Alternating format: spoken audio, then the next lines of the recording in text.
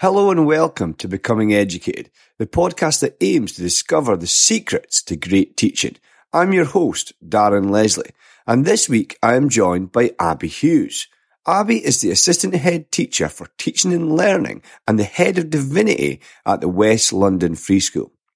In this episode, I follow up on Abby's excellent talk for the We Are in Beta Curriculum Thinkers Group, and we explore the following and so much more.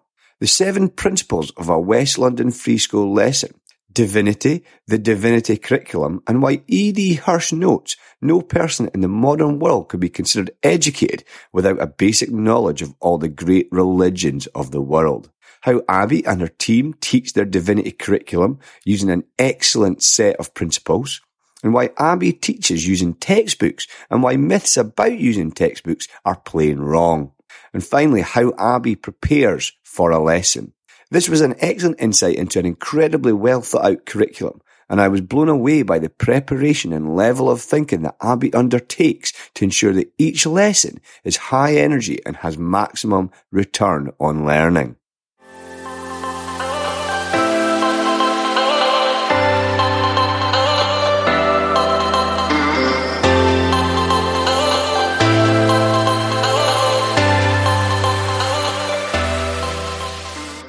Abby, thank you so much for joining me on Becoming Educated this evening. How are you? I'm good. Thank you so much for having me. I'm absolutely delighted and extremely flattered to have been invited. No, I just had to, as I said off air, I had to bring you on. I loved your talk with the We Are in Beta Curriculum Thinkers Group, and I just wanted to share that and pick your brain a little bit more on the podcast. So we're going to dive in to discuss a little bit about what you shared there. But before we do that, can you share a little bit about yourself and your career to date, please? Yeah, of course. I'm one of those people who always kind of wanted to be a teacher, I think. I used to teach my teddy bears as a kid. I had a register and everything.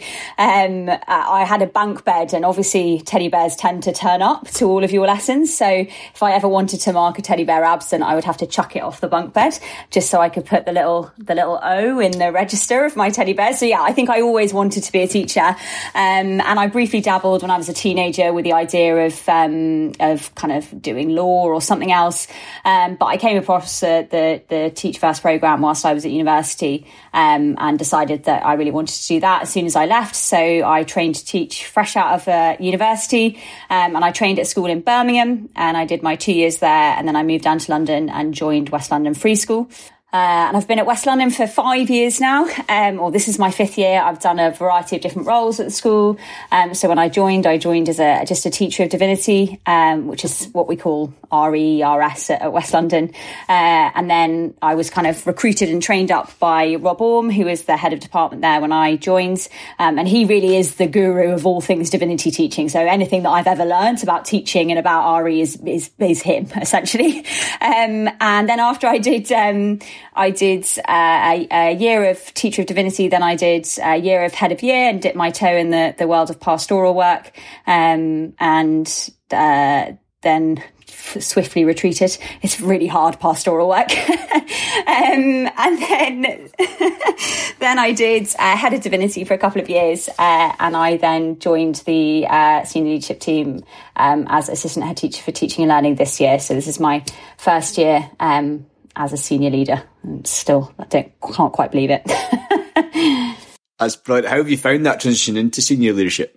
It's good. It's a really wonderful thing to feel like you're kind of affecting change on a higher level and on a whole school level. But I miss teaching a little bit. I still teach a lot and get to teach year 11 and year 13 and some year 9. And that really is the best part of my week, is the lessons that I teach. That's kind of why you enter the job, right? So it's a weird teaching less, but it's great. The flip side of that is that you affect change on a wider scale. So it's a great job, and teaching and learning. Well, I think it's the best position you could possibly have on an SLT. So I feel very immensely privileged that I get to do it, and at such a fantastic school. No, brilliant. Certainly. I don't mind that at all. I've had one of your former colleagues on the podcast, and Louis Everett, and he said that the very same same thing. But I totally agree with what you say there. The teaching and learning role is just absolutely phenomenal. The change that you can affect.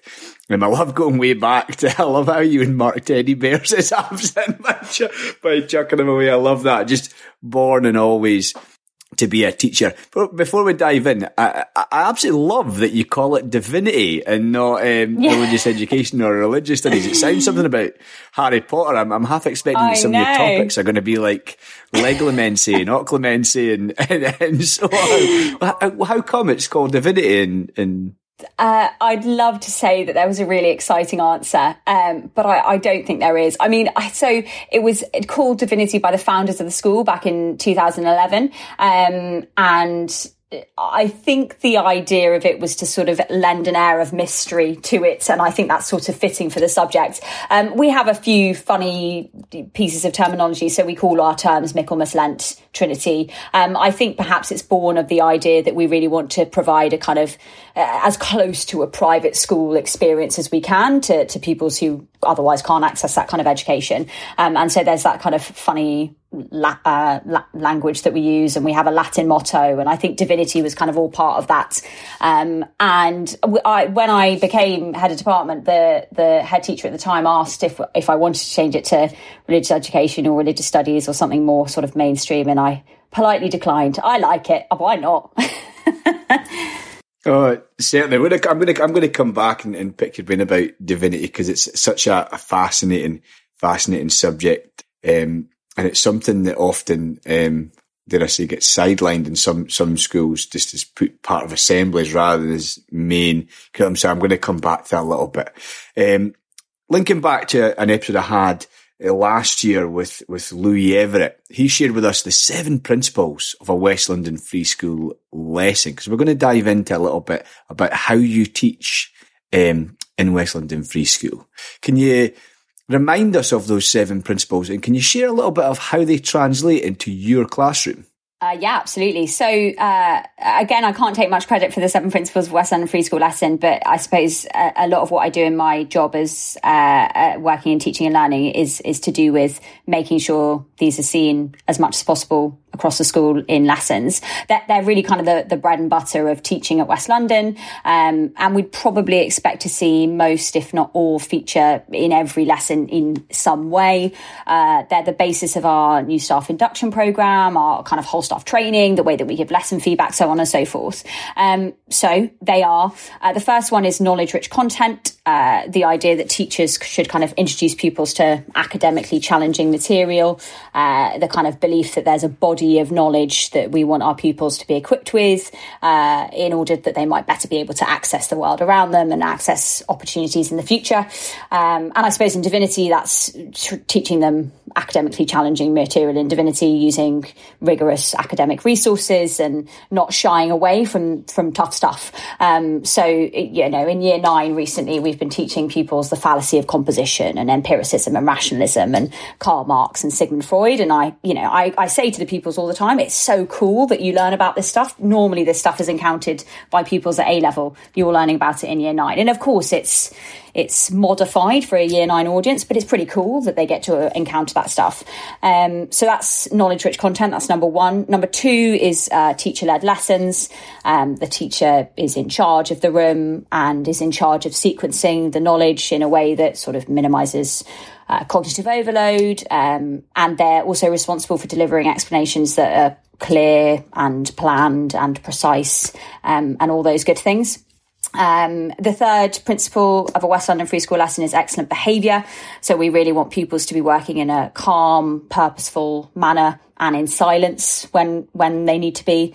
And there's a big focus on, excellent behaviour doesn't happen by osmosis. The teacher has to do quite a lot of work to make that happen. So lots of focus on clear instructions, being really explicit about what we want behaviour in the classroom to look like, having clear routines for things, and obviously use of whole school reward and behaviour policies, so house points and C1s and all that kind of business. The fourth principle of a West London Free School lesson is retrieval practice. a wonderful thing. So the teacher identifies what the key knowledge of the lesson is, the knowledge that we want pupils to commit to their long-term memories, and pupils then practice retrieving that, normally through regular low-stakes quizzing, but obviously through all sorts of other verbal retrieval practice that you might do in the lesson. Number 5 is deliberate practice, so doing some work, in other words. The teacher models the procedures and the skills that they want pupils to become really good at, and then pupils practice those procedures and those skills for extended periods of time until they get good at them independently. Something really exciting at West London Free School this year that we've seen a lot more of is use of the visualizer. So we installed standing desks at the start of this year. We did have visualizers before, but they weren't being used loads across the school. And then we've installed standing desks, and so many more people are using the visualizer as a result of having the standing desk. It just really changes how your ability to use a visualizer and manage behaviour at the same time. I'm a big advocate of standing desks. Number 6 of the 7 principles of a West London Free School lesson is pupil-teacher dialogue. So I think a huge misconception about teacher-led teaching and teacher-led instruction is that it's somehow just a lecture and poor pupils are sat there with their drool coming down the side of their mouth and their eyes going dry as they steadily become more bored during a 55-minute lecture. But that is so far from what teacher-led lessons are like, or certainly at West London. The teacher is in kind of an ongoing dialogue with pupils, it's mainly through questioning, and we've had a real push at this at West London over the last 18 months, and I'm sure Louis talked about this, on kind of strategies that get pupils speaking in lessons. So obviously cold call questioning a lot, but things like call or response, things like turn and talk, so that the pupils are cognitively active, to use Louis' phrase, for the majority of the lesson. Or all of the lesson, I suppose, not the majority, all of the lesson. And then finally, the principle number 7 of the 7 principles is assessment and feedback. So the teacher regularly assesses that the pupils understand the stuff that we're teaching them, and then uses whole class and targeted feedback, and kind of is responsive. So adjusts their teaching to respond to whatever they've gleaned from their assessment.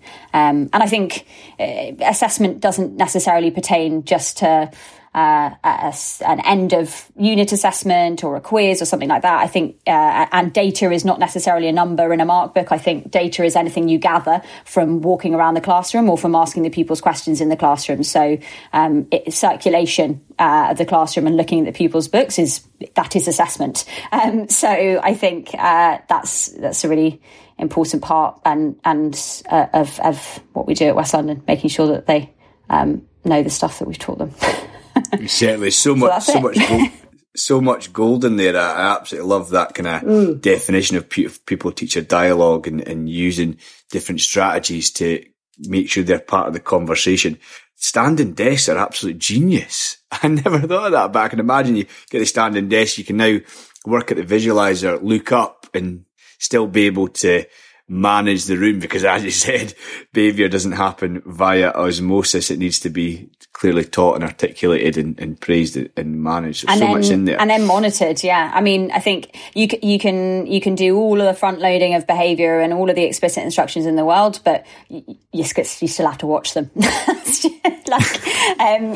Even if you're the best person at managing behaviour in the world, you got to keep an eye on them. So I think standing desks are really, if you're standing over, hunched over a lower desk to do your visualizer work, you can't monitor the classroom in the same way. If you've got your back to the board, if you've got your back to the class because you're writing on the board, you can't monitor the class in the same way. You can't do your radar, you can't do your BC and looking. So, I love a standing desk.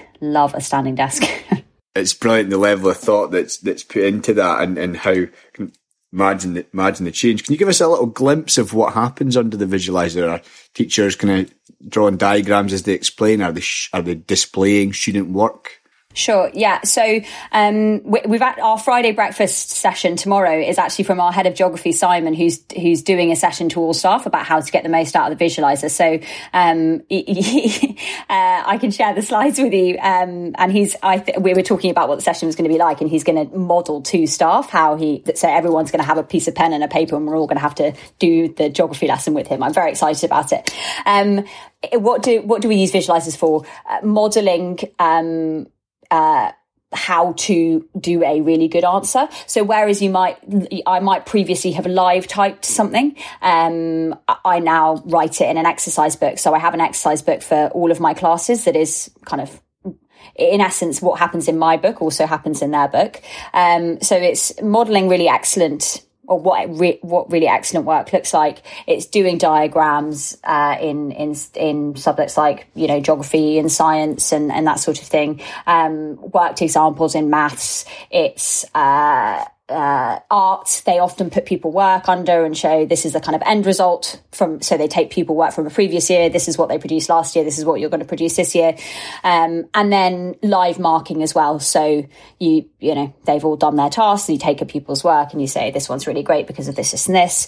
So there's a variety of different ways that you can do it. I've been using it with Year 11 a lot recently for, kind of modelling revision. So we'll make a mind map as a class, and then you can kind of zoom out and be like, right, this is what a really good revision mind map looks like. You need to make something like this at home for the next page or whatever. So I think there's something really powerful in the kind of being able to see exactly what it should look like, and in a way that you kind of can't do on the board. So on the board, you can't kind of say, right, do it in the margin and 4 lines down and that kind of thing. It's much more explicit in an exercise book. And I think there's something weirdly mesmerizing to the pupils about it, like watching it all kind of be written in front of them and watching the teacher's hands move. I don't know, there's something weirdly mesmerizing about it. And I think there's something quite powerful as well in, like, if I'm going to fill my exercise book with stuff, I'm not even taking the exam. If I'm going to put in my exercise book, it's got to be in yours. I quite like that kind of, I've written more than you this lesson and I'm not even doing the exams. I quite like that kind of sentiment. No, I totally agree with that. Measurising and modelling, how it's when you go on measurising. If you don't mind sharing that, I was in a music lesson recently, and the music teacher had a visualiser coming down from the roof that for their fingers as they're on the piano, so the students can actually see them play the piano as music, and talk about mesmerising. I was just watching that, like, wow, look at their fingers move. That was for me. So it's so cool, yeah. Certainly, but thank you for that. So I'd like to kind of circle back to that first principle about the Norwich conscience, because you mentioned a wonderful phrase there about not shying away from the tough stuff. And I'd like to tap into a little bit of your thinking on the divinity curriculum, because as E.D. Hirsch notes, who I've been knowing a lot about recently, he notes that no person in the modern world can be considered educated without a basic knowledge of all the great religions of the world. So with that in mind, can you share a little bit about your divinity curriculum? Of course, yeah. I mean, a good old E.D. Hirsch. That quote should surely be the strapline of every RS curriculum around the country, right? I mean, it's like RE teacher gold. So I suppose our Key Stage 3 curriculum kind of essentially attempts to do just that, to give pupils, I mean, not just a basic knowledge, but the most detailed knowledge that we can possibly give, given the time constraints of a Key Stage 3 curriculum. The most detailed knowledge we can give them of the history of the 6 major world religions, and their key beliefs and their practices. We actually don't start off with one of the 6 major world religions. We do 2 terms in Year 7 of what we call biblical literacy, which is essentially a kind of whistle-stop tour of all the major stories of the Old and the New Testament. And that is in part inspired by another E.D. Hirsch quote, which is that no one in the English-speaking world can be considered literate without a basic knowledge of the Bible. And I couldn't agree more. So I think, even prominent atheists like Richard Dawkins recognise the need for pupils to know some of the stories of the Bible. I mean, obviously, if you want to understand the Abrahamic religions, then understanding the stories of the Bible is a great starting point. But even if you were never to study Christianity or Islam or Judaism afterwards, knowing the stories of the Bible is so important for kind of references understanding references to it, which are everywhere: songs, artwork, plays, novels, loads of the phrases of the English language. So the blind leading the blind, a fall from grace, the concept of being a good Samaritan, the concept of a scapegoat, all of that comes from the Bible. So it's kind of a question of cultural capital, really, that pupils will be better able to understand the world around them if they know some of those key stories in the Bible. So we start with the Bible. And then we look at the 6 major world religions in detail as discrete units. So we do a term on Judaism, a term on Christianity, a term on Islam, and so on. And then we take a pit stop in year 9 and we do some philosophy and some ethics. And we look at some kind of key atheist thinkers, so Karl Marx and Nietzsche. So it's academically rigorous. I think that teaching the religions as discrete units is the best way to give pupils a kind of complete understanding of that religion before moving on to the next one, rather than a kind of bitty understanding by jumping about between religions and looking at kind of themes rather than religions as discrete units. And I think that over time, pupils, the more they study the religions as discrete units, the more they're able to recognise commonalities and points of difference between them as they go on. So it builds and becomes more of a rich tapestry as they go on, I guess. Certainly, I love that. There's so much gold that you said in there, and I love how the richness of that curriculum, of that understanding of biblical literacy. And it's amazing that when you said that, I recently watched a documentary by what's he called again? I listen to his podcast every week. I can't remember his name. Christ, I can't remember. Melvin Bragg, and it was probably one of the first time I'd heard he was talking about kind of how language evolved through history, and he mentioned those kind of phrases you said about blind leading the blind and good Samaritans coming from the Bible. And it's amazing that when we know these things, how aware we are of them in our newspapers, in our news, in our books, in our films, and it's incredible. So having that knowledge, it just gives you access to things in the world. Kind of going back to my own life, I read George Orwell's 1984 just last year, and I only just realised that Room 101 and Big Brother came from that. Like it's just amazing. If I imagine if I'd read that when I was younger, watching Craig and so on in the first Big Brother season, it would have been an absolute game changer for me. But anyway, so going back to this curriculum. On the Wear and Beta webinar, you shared some excellent guiding principles. Can you share for us, what are your guiding principles for teaching your curriculum? Yeah, of course, absolutely. So I think the 3 probably guiding principles to the way that we teach it. The first is that we want to teach the curriculum using the highest impact teaching strategies. Based on what research tells us that the highest impact teaching strategies are. So we want direct instruction, we want lots of retrieval practice, lots of deliberate practice, and we don't want to waste the precious time that we have doing anything that might not be the most effective way to teach that thing. I was fortunate enough, I have been fortunate enough to sit in many of Rob Peel's CPD sessions during my time at West London, and something that he often says is that time is not a luxury that teachers have, and we simply just can't afford to waste time with pupils on things that might not be the most effective way of teaching. So yes, highest impact teaching strategies based on what the research tells us that those things are. The second principle that sits behind how we teach is that I really want the teachers in the divinity department to be able to deliver lessons with lots of welly, really high energy lessons. And they can only really do that if they're not knackered, if they're not drained. So we think really hard about how long things will take a teacher to do. How long is this going to take for a teacher to do this evening once they finish their lessons for the day? And and whether doing that thing is a good use of their time. So, for instance, we don't have any marked homework really. All of our homework is monitored using peer marked quizzes. We do whole class feedback when we do mark on our essays. We try to front load all of our printing at the start of the year. So we print any booklets that we have at the start of the year, so that we don't have teachers having to spend hours at the printers. So how long is this going to take teachers in my department to do? And is that thing going to be really, really impactful? And if it's going to take them a long time and it's not going to be very impactful, then they shouldn't be doing it. And then finally, everything that we do in our teaching is about serving the content. The content is the thing of inherent interest. We are passionate subject specialists. We became teachers because we wanted to imbue the pupils in front of us with the same love for our subject that we have ourselves. And so there should really be no need to pique their interest in the subject with anything other than the subject itself. We want pupils to enjoy divinity, not because it's fun, although hopefully it is, and not because it's a DOS, and not because it's where they get to, do something on their phone or play bingo or any other kind of such thing. We want pupils to enjoy divinity because the content of their lessons is really fascinating, and there's no need to gamify it. It's interesting all on its own.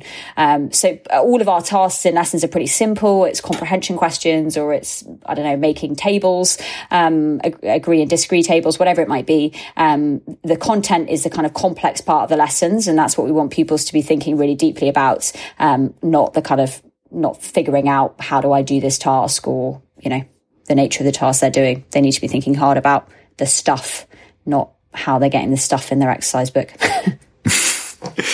Certainly, I love those references to the highest impact teaching strategies, and that marries up beautifully with the time and impact. We've got such precious time with students in our subjects, and as you said, teaching lessons with lots of welly through the content is incredible. And I want to come back to, you mentioned this time of impact, because this is a fascinating one. There'll be so many people listen to that about, and they'll have come in my head. I just came so many things that I've done in my career that I think that was an absolute waste of time. It took me so long, and the impact was so minimal. And just about the no marked homework, you said peer marked quizzes. Could you share a little bit about how that operates? Yeah, so something that we're moving more towards, particularly at Key Stage 3 at West London, and we've been thinking about a lot this year, is moving to almost entirely Key Stage 3 homework based on retrieval practice, practicing or revising for quizzes. Different departments do this in different ways, and there's lots of fantastic online platforms. So science use an online platform called Carousel. The MFL department uses this language. There's loads of amazing quizzing platforms out there. And in Divinity, we don't have an online platform. We just have knowledge organisers. So the pupils' homework is always to revise from a knowledge organiser for a quiz. And they then come into the lesson the day that their homework is due, and they sit a 10-question quiz, normally 10 questions. Sometimes they're longer if it's an end of unit quiz, but normally they sit a 10-question quiz, which is then marked, not by the person next to them. We have this routine where they swap with somebody who's not sat next to them, because we all know this, if it's the person next to them, then they dispute it. So they say, no, that should be a mark. Oh no, that's what I meant, blah, blah, blah. And it totally removes the zen in the room whilst you're going through the answers. So they mark with someone not sat next to them. And then the teacher takes in the marks. Obviously, the teacher has to do a kind of degree of sense checking. So you'll flip through all the peer marked quizzes to make sure that they have marked them correctly. But it means that, it's really impactful because it's retrieval practice and they're recalling content that they need to know. And we all know, about the forgetting curve, and about the more we retrieve things to the forefront of our minds, the more likely we are to remember them. So it's really impactful homework. It's not massively labour intensive for me. I have to put it on our online homework platform, and then I have to take in their quiz scores, but I'm not spending hours marking. And I think that that's a far better use of everybody's time than me making a million homework sheets and then having to mark them, and someone's dog having eaten one and someone left it at home and whatever. I just think it's much simpler and much more effective. I totally agree that what we know now about learning strategies with the retrieval practice, space practice, I imagine you could build all that into your homework. And can I ask you about is there a knowledge organizer for each of the subject, each topic? Does each topic have a knowledge organizer so that the retrieval quizzes are different? Yeah, so each topic has a knowledge organizer, sometimes two. So, well, always two. So if we're spending a term on Christianity, then the first half term would be spent on the history of Christianity and the core beliefs of Christianity. And then the second half term is spent on Christianity in the modern world. That's the way that the textbooks are set up. And I think it's a really good way of teaching it. So there'll be one knowledge organizer for the first half, the history of Christianity and the beliefs of Christianity, and another one for Christianity in the modern world. So yeah, the pupils are only ever tested on stuff that they have learnt so far on the knowledge organizer. So for their first quiz in Christianity, they're only going to be learning the first 5 words on the knowledge organizer. Then the next quiz, they're going to be revising the first 15, next quiz, first 20, whatever. But yes, they have a knowledge organizer per topic. And we also do, so at the end of year 7, they'll have a big, massive quiz. It's great fun on everything that they've covered in year 7. And then at the end of year 8, they'll have their big end of year 8 one, but they'll also have a quiz on some of the stuff that they did in year 7. And same in year 9. So they do come across the stuff again for all of the reasons that you mentioned, space practice, forgetting curve, all that kind of good stuff. Yeah, the good stuff. I love that. They thought that they kind of, you don't just do it in year 7 and forget about it. It comes up again and again. So the learning deepens rather than just kind of moving on from one to the next. I love that. And in there you mentioned textbooks and so on. And you use textbooks and booklets in your teaching. And there's some misconceptions about teaching using booklets and textbooks. Can you share with us, Abby, what are the common misconceptions about teaching from textbooks or booklets? Yeah, of course. So we teach our entire Key Stage 3 curriculum using a series of textbooks called the Knowing Religion textbooks, and they're really great. And at Key Stage 4 and Key Stage 5, we use booklets, which we've written ourselves, which are essentially the same as a textbook. They contain the content. And I, in my training school in Birmingham, I would never have dreamed of teaching a lesson using a textbook. I think I sort of thought that as a cool modern teacher, I wanted to reject all of the things that I thought were old fuddy-duddy teaching, and textbooks kind of fell into that fuddy-duddy teachers use textbooks camp. And so I would never have dreamed of using a textbook. And moreover, I think I would have been lambasted had I used a textbook in my lesson. And I think that's, as you say, because of the misconceptions that exist around teaching lessons from textbooks and from booklets. I think the first one is that teachers perceive textbooks as being a kind of straitjacket. They stop teachers from having the freedom to explain things how they want to explain them, and they're restrictive. They're kind of bound by the content of the textbook or the booklet. And I think, we've all had those experiences of, I wouldn't explain it like that, or I would have used a different example, or that's a bit of a funny order to put it in. And to a degree, that's true. Somebody else has written it, so somebody else hasn't used your way of explaining it or your words. So I think people think that they could be restrictive. I think the second one is that it's kind of just a bit lazy, maybe, for teachers to use textbooks. Shouldn't teachers be making the material for themselves? Isn't it kind of part of a teacher's job to write the stuff, to make the PowerPoints, to make the resource, to make the worksheet, all that kind of stuff? So it's, what am I doing if I'm not making the stuff? If the textbook's already done it for me. I think another one is a big misconception is that textbook lessons are boring. They're fuddy-duddy. If you kind of, if you Google boring classroom, I'm sure that the images that come up are people sat in rows with textbooks on their desks and heads on their desks, I imagine. So yeah, it's just a textbook lesson's bound to be dull. And then I think finally, it's something that I was, again, very much guilty of thinking in my first school, was that there was just no way that the pupils that I taught would read that much. That I sort of, I mean, coming back to the kind of gamifying it, that I sort of had to slip the learning in somehow, slip the content in somehow without them really realising, and that there was no way that pupils would ever read that much. And a double page of the textbook series that we use, the Known Religion series, is about 800 to 1,000 words, and it's a lot of reading. So yeah, I think people think, goodness, my pupils would never read that much. There's certainly a lot of gold in there, and I love that one about the middle one about lazy for teachers to do it. I mean, it's crazy to think about, but like I've seen so many department shared folders of PowerPoints where you've got PowerPoint version 1, PowerPoint version 2, PowerPoint Abby's version, PowerPoint Darren's version 2, and it's just madness, absolute madness. Talk about going back about consideration of time and impact. Like you've got one right there. So I'd like to follow that up, Abby. Can you bust some of those myths from your experience from your early days in Birmingham to now and what you do now, and why teaching using textbooks is so powerful? Yeah, I'll do my best. I'll do my best to bust them. So firstly, the idea that textbooks are restrictive. I mean, I suppose you've got to pick a good textbook. And I'm sure that there are some textbooks out there that are better than others. But there are some really amazing textbooks out there. West London Free School, we use them in lots of different subject areas. We use them in classics and Latin, geography, history, maths, so on.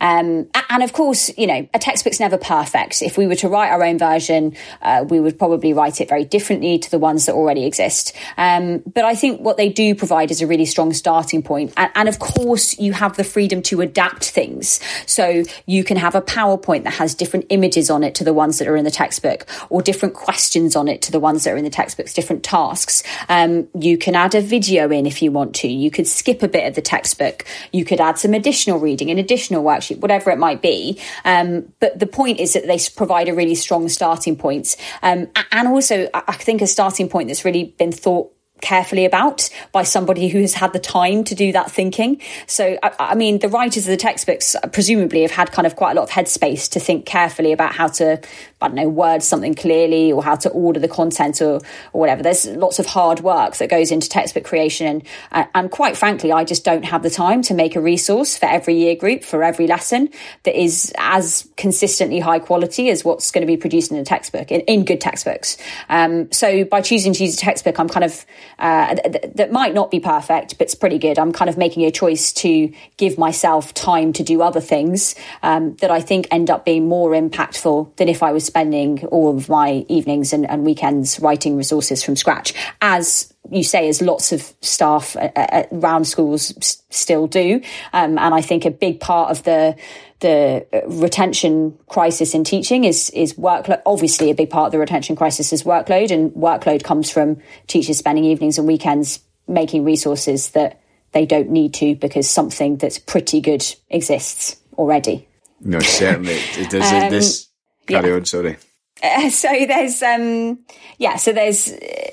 the idea that they're restrictive, but actually you still have freedom to do with them what you will, and they provide a really good starting points. And I think that's kind of connected to the issue of laziness, isn't it? Just kind of lazy to use someone else's stuff. There's a kind of guilt that I didn't make this, so can I really use it? You know, teachers say all the time, there's no need to reinvent the wheel.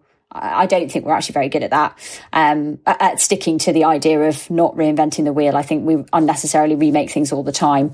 But I think the laziness thing comes out of a kind of lack of, I don't know, understanding of what to do with a textbook. So what am I actually supposed to be doing? Maybe we'll talk more about this, but I think there's a really important distinction between resourcing a lesson and planning a lesson. Just because you know what the double page spread of a textbook or a booklet looks like and what you'll be reading that lesson, that doesn't mean that your lesson's planned.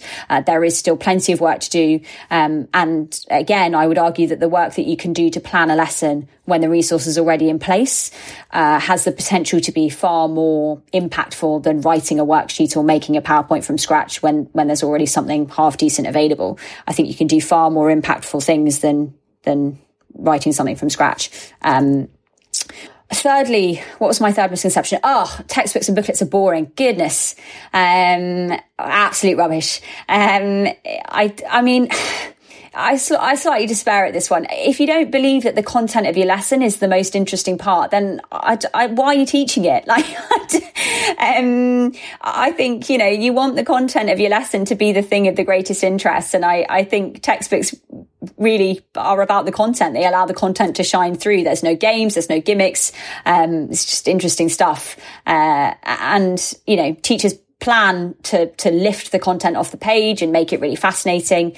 And I've also kind of noticed in the time that I've been using them at West London, the last 5 years, that I think people kind of love the familiarity of a textbook. I don't think they resent the lesson being the same every time. I think they actually really like it. They always know where they are in a divinity lesson. They know they're going to come into a divinity lesson. There's going to be a textbook or a booklet, and the teacher's going to give it a bit of welly. They're going to answer some questions on it.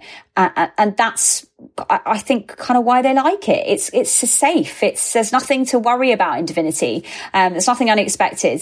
The content is the complex thing. They have to think hard about the content, and so the tasks can be simple. And I think that's the right way around. And I'd also say, if you think textbooks lessons are boring, I think you should go and see textbooks being used in all of the schools that are using them. And I think you'll see that actually they're far from boring. I think you do have to see it often to believe it. I mean, we've had lots of visitors who've come in and been dubious about them and then been converts once they've seen them in reality. So yeah, go and see some lessons in a school with textbooks, and you won't think they're boring anymore. Touch wood. And the final one is that pupils won't read that much. Well, I guess they will. Of course they will. I mean, what a glorious thing it would be if pupils were reading 800 words in several lessons a day. Like, how much would that improve their literacy and their vocabulary and their confidence in their writing? And, this generation of young people, they're not natural readers because they have smartphones. So they're reading books less than ever. And they are missing out as a result, of course, and anything that we can kind of do to combat that, mitigate against that, and to get them reading in school is, I think, an excellent thing. So they will read. They have to get used to it maybe, but of course they will. And I think, the idea that we shouldn't use textbooks because they'll have to read quite a lot is, I think we'd be doing a disservice to all our young people. No, I wholeheartedly agree with that last one about reading. I've done so much work so much research around reading, had so much people on the podcast, that I think a school that has their students or gives their students the opportunity to read 800 to 1,000 words or less, and it's just enriching them so much. Literacy is the gateway to almost absolutely everything. Everything, yeah. And I love that. And I love what you said about the familiarity of divinity lessons. I mean, I think that's such a powerful idea. If the students know what's going to happen in lessons, if they know the routines of the lessons, they know what's expected of them, it then creates that space for them to think deeply about the content. Go back to what you said earlier, referencing Louis Everett, to be cognitively active, because they're not thinking about, what's happening next? What do I need to do here? What do I need to do? It's already there for them. And I want to tap into this idea you mentioned about lesson planning, because I wanted to dig into how you plan a lesson using a textbook. Because is that more about lesson planning, or, as Doug Lemov mentions in TLAC 3.0, is it about lesson preparation? Totally about lesson preparation, I guess. I think, there's a lot of stuff that goes into preparing a lesson for delivery, even if you've got a textbook or a PowerPoint there. And I think when I've spoken to teachers in the past who haven't used textbook lessons before, or haven't used booklets, they're always kind of slightly puzzled by, like, where's the actual lesson? Like, what do you do? And I think there's this kind of idea that you can kind of waltz into a lesson knowing that you're teaching page 28 and 29 and not do much beforehand. But you probably can do that, but I'm not sure you'll teach a very good lesson. I think the best lessons are the ones where you've thought really carefully about almost every moment of the lesson and how it's going to run. So I think the beauty of textbooks is that they give you the gift of time, in a sense. The time that you would have spent on writing the material can instead be spent on preparing the delivery of the material. And I can think much more deeply about how best to deliver the content in a way that's engaging and understandable and really memorable. So, I mean, to give you a flavour of how I plan my lessons, I'm teaching the first ethics lesson of the units to Year 9, Period 6 tomorrow, the graveyard shift for Period 6 on a Friday.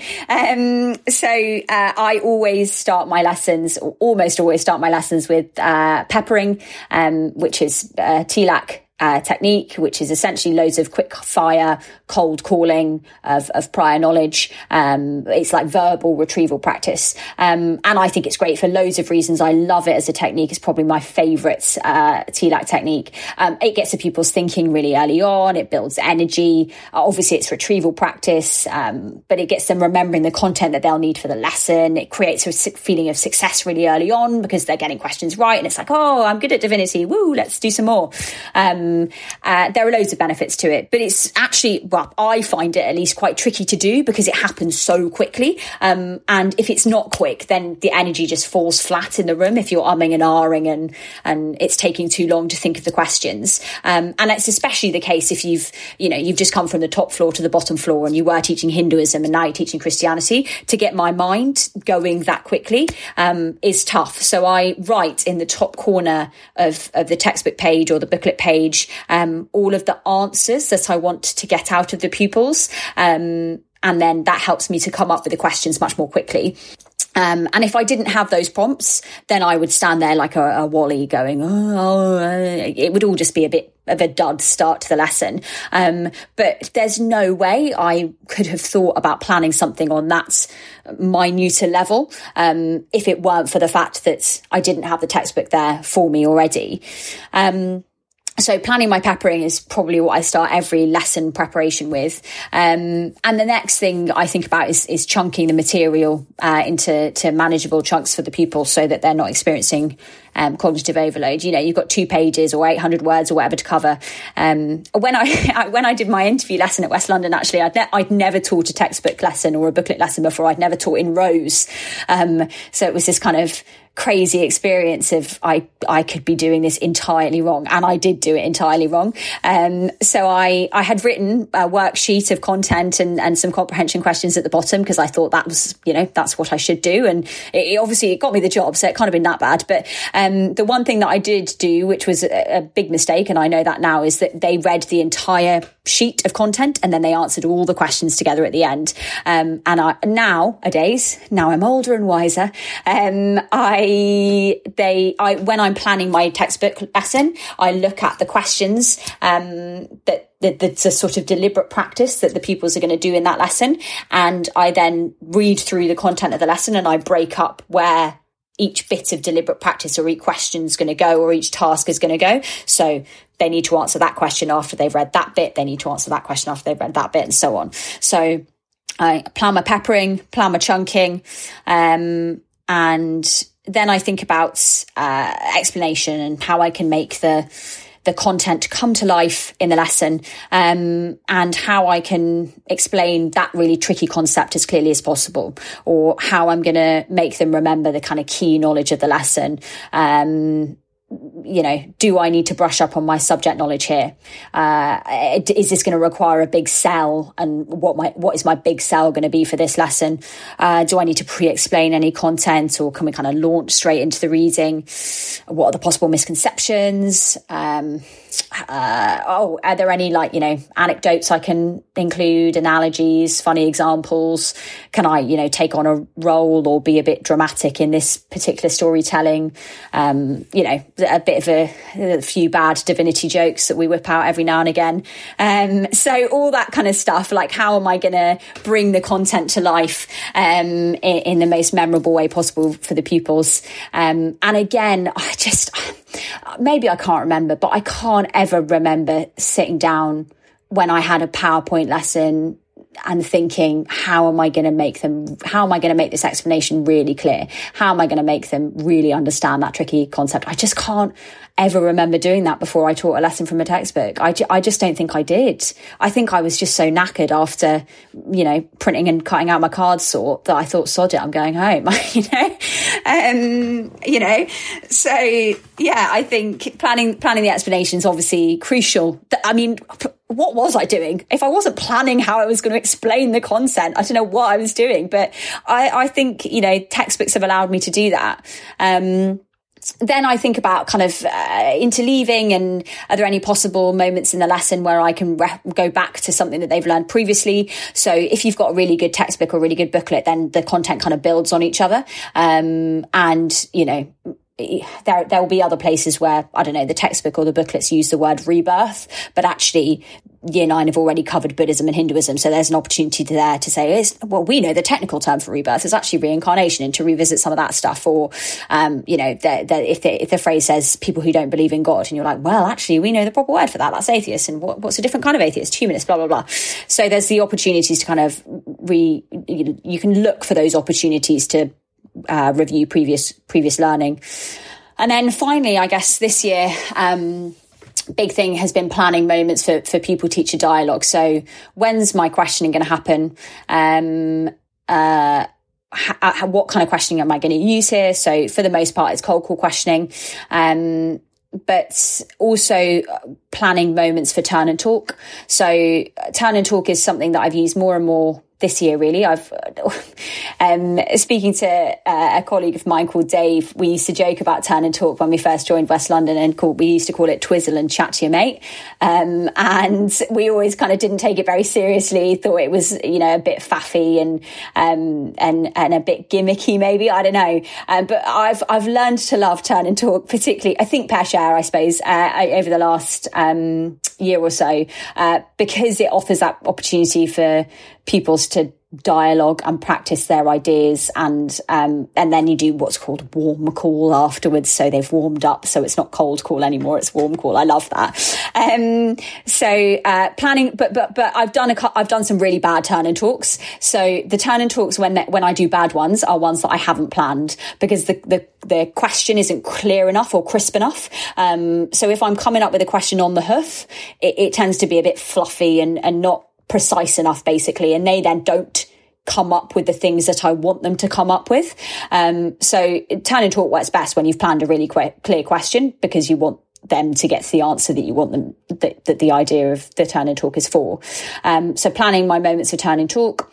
And planning also my moments for call or response. So in peppering, there are certain questions that you can use for call or response, normally one word answers. What's the first book of the Bible? Genesis. They can all say Genesis at the same time.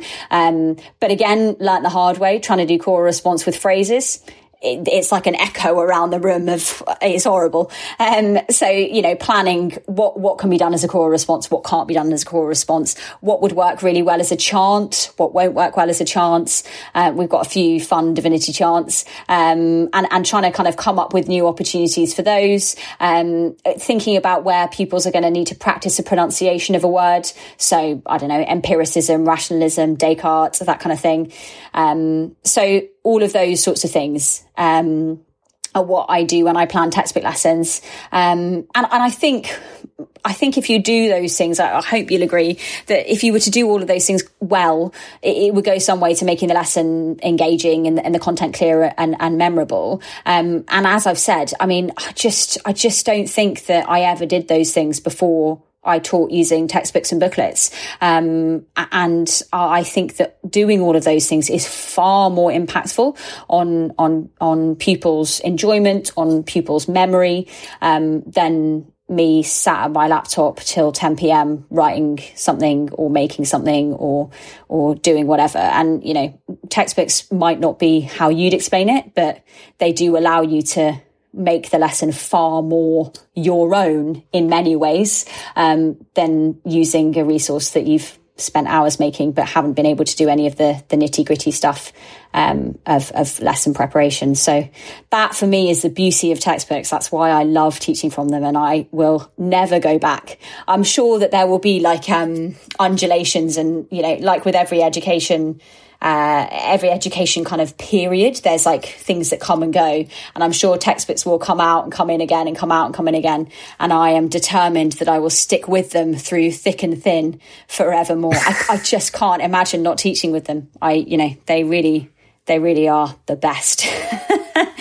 Certainly, and there's a powerful article written by Lucy Crehan about how many high performing nations use them, and it seems to be they do go in and out, but what you've just described there is incredible, the detail for one lesson, but the time you might have spent designing lesson activity to lesson activity to lesson activity and the materials for that are now spent preparing deeply for lessons. I wonderful when you described there, you wrote down the answers you want for your peppering. You're outsourcing your working memory so that when you get into that lesson, you can just boom, boom.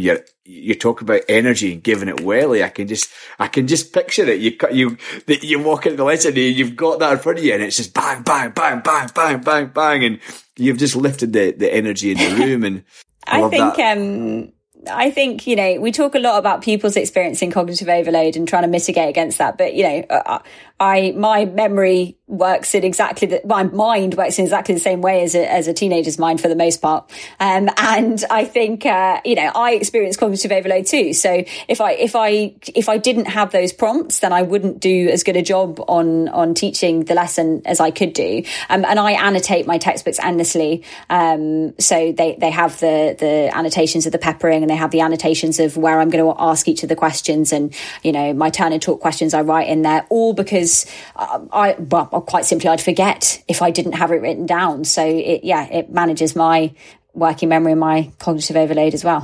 I mean, I think people underestimate how difficult.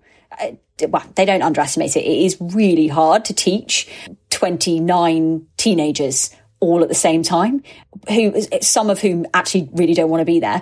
That is an impossible, ridiculous thing to do 6 times a day. It's a crazy job. And so anything that you can do to try and make it a little bit easier and help yourself to remember the things that you had the best intentions of doing before you were in the room in front of 29 teenagers is a good thing in my book. I think, so many things happen in the first 30 seconds of a lesson. Someone's arrived late, not got their book. Someone's missing their tie. Someone's got to go to a music lesson. Someone's at your door wanting something from you.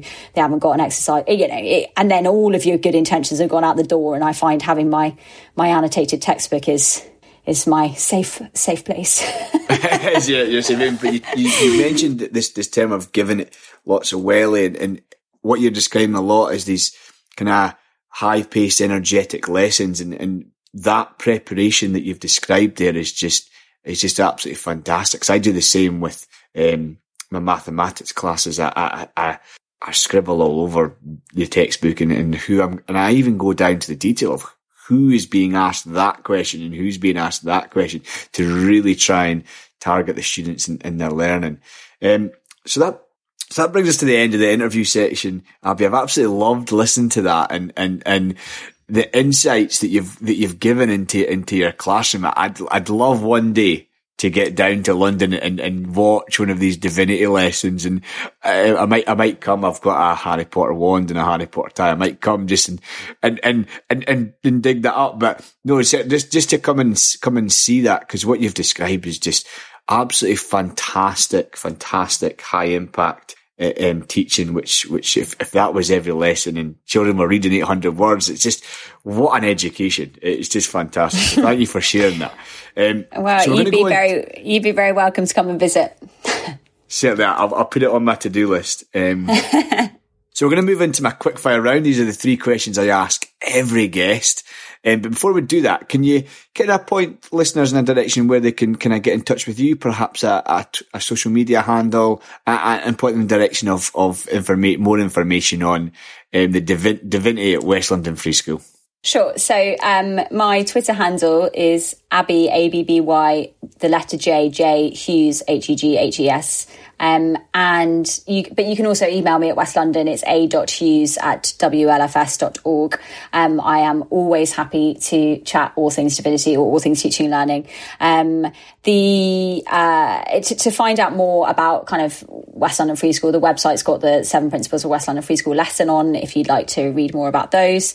If you want to access some amazing divinity resources that we use in our curriculum, all of the knowledge organisers that we use that correspond with the Knowing Religion textbook series are available for free on Dropbox, and Collins do loads of other free teacher resources and quizzes and stuff like that. So the Collins Knowing Religion webpage is really, really good for free kind of teacher resources. I think those are the best places to find out divinity related things. Right, thank you. I encourage listeners to get involved and go on to the website and hear more about that, read more about that. So thank you so much for sharing. So the quick fire round, I've got 3 questions. Some guests are really good at being quick. Some guests turn it into a slow fire round. But feel free to play it how you'd like to. So are you ready for them? Well, I think so. We'll see. So the first question, Abby, is what are you reading currently? I am rereading Why Don't Students Like School by Willingham, because we have got our inaugural Friday breakfast book club session at the end of this half term, and we are going to be reading some chapters from that. So I'm just picking which chapters we're all going to read and then discuss in our Friday breakfast book club. Very exciting. Oh, that is very exciting. I love that. Love that idea of kind of reading and debating such a fantastic book. My second question to you is, what is your current professional development focus? That's a cracking question. So my current professional development focus, I am thinking about how I can get better at helping teachers get better. So part of my responsibility this year is I'm the professional mentor for the ECTs and for the trainees, but I also have responsibility for CPD and INSET. So how I can get better at helping teachers get better is a big focus. And there's so much good stuff out there on coaching and I need to read Doug Lemov's Guide to Being a Coach. That's a good starting point, I suppose. So yeah, that's what I'm thinking about a lot at the moment. No, certainly that Coach's Guide to Teaching is a fantastic book. As a PE teacher, I want to use it to train other PE teachers because I think it's just a fantastic tool. So it's lovely for reference that. And that idea, I think all the time about how I can help teachers get better, and I've not cracked it yet. There's still so much to learn and to do. So if you find any golden nuggets, please feel free to send them my way. Will do. So my last question to you, Abby, is what do you love most about being a teacher? God, it's the best job. I suppose the kids, like working with teenagers, people say don't work with kids. I think do. It's the most refreshing, exciting thing to go into work every day and be surrounded by these people who are not sort of I was about to use the word jaded to describe adults. Jaded by life. I don't know. They're just so full of energy and full of life, and I think it's an absolute privilege to get to teach them stuff. And I think teaching, it's funny you should ask this question today. I was running detention at the end of school today, and a pupil came up to me at the end and he said, "Miss, why are you a teacher? You could be making so much more money doing something else." And I explained to him that, you know, there are lots of jobs that I could be doing, I suppose. But I'm not sure that they offer me the same things that teaching offers teachers. I think there's an autonomy in teaching that I'm not sure you get in other jobs. I think, 6 times a day I get to shut the door and sort of have jurisdiction over these 29 young minds and kind of, to a degree, do what I want to do with them. Obviously, it's the curriculum dictates things and the exam boards dictate things and my school dictate things, but actually there is a huge amount of freedom in shutting the door and having control of a classroom. So a huge amount of autonomy that I don't think you get in other jobs. And I think you get to see the impact of your work in a way that you don't get to in other jobs. So, at the start of a 55-minute period, they don't know something. And at the end, hopefully they do. And it's a very quick turnaround in terms of impact. And I think in other jobs, you work on a tiny bit of something else and a tiny bit. You never really get to see the impact of what you do in quite the same way.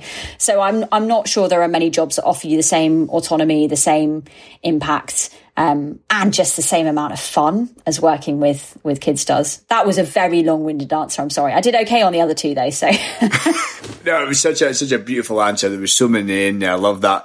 First bit is that you get to teach children all this stuff, and I love that that angle of taking it. And you're right, the instant impact that we can have. So thank you so much for sharing that with us. So that brings us to the end of the interview for Becoming Educated. Abby, I'd love to take this moment to thank you so much for giving up a Thursday evening after such a busy day to come and chat with me. I really do appreciate it.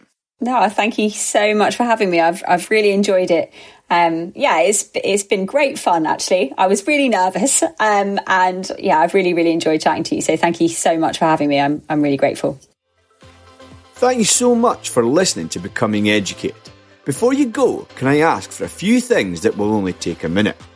I'd love it if you could review the podcast wherever you are listening from to get each episode into more ears. If you want to support the podcast, you can buy me a coffee at buymeacoffee.com/DN Leslie. And finally, to keep the conversation going, please use the hashtag BecomingEducated and tag me on Twitter @DN Leslie. I'll be back soon with more insights and knowledge from the greatest profession on earth.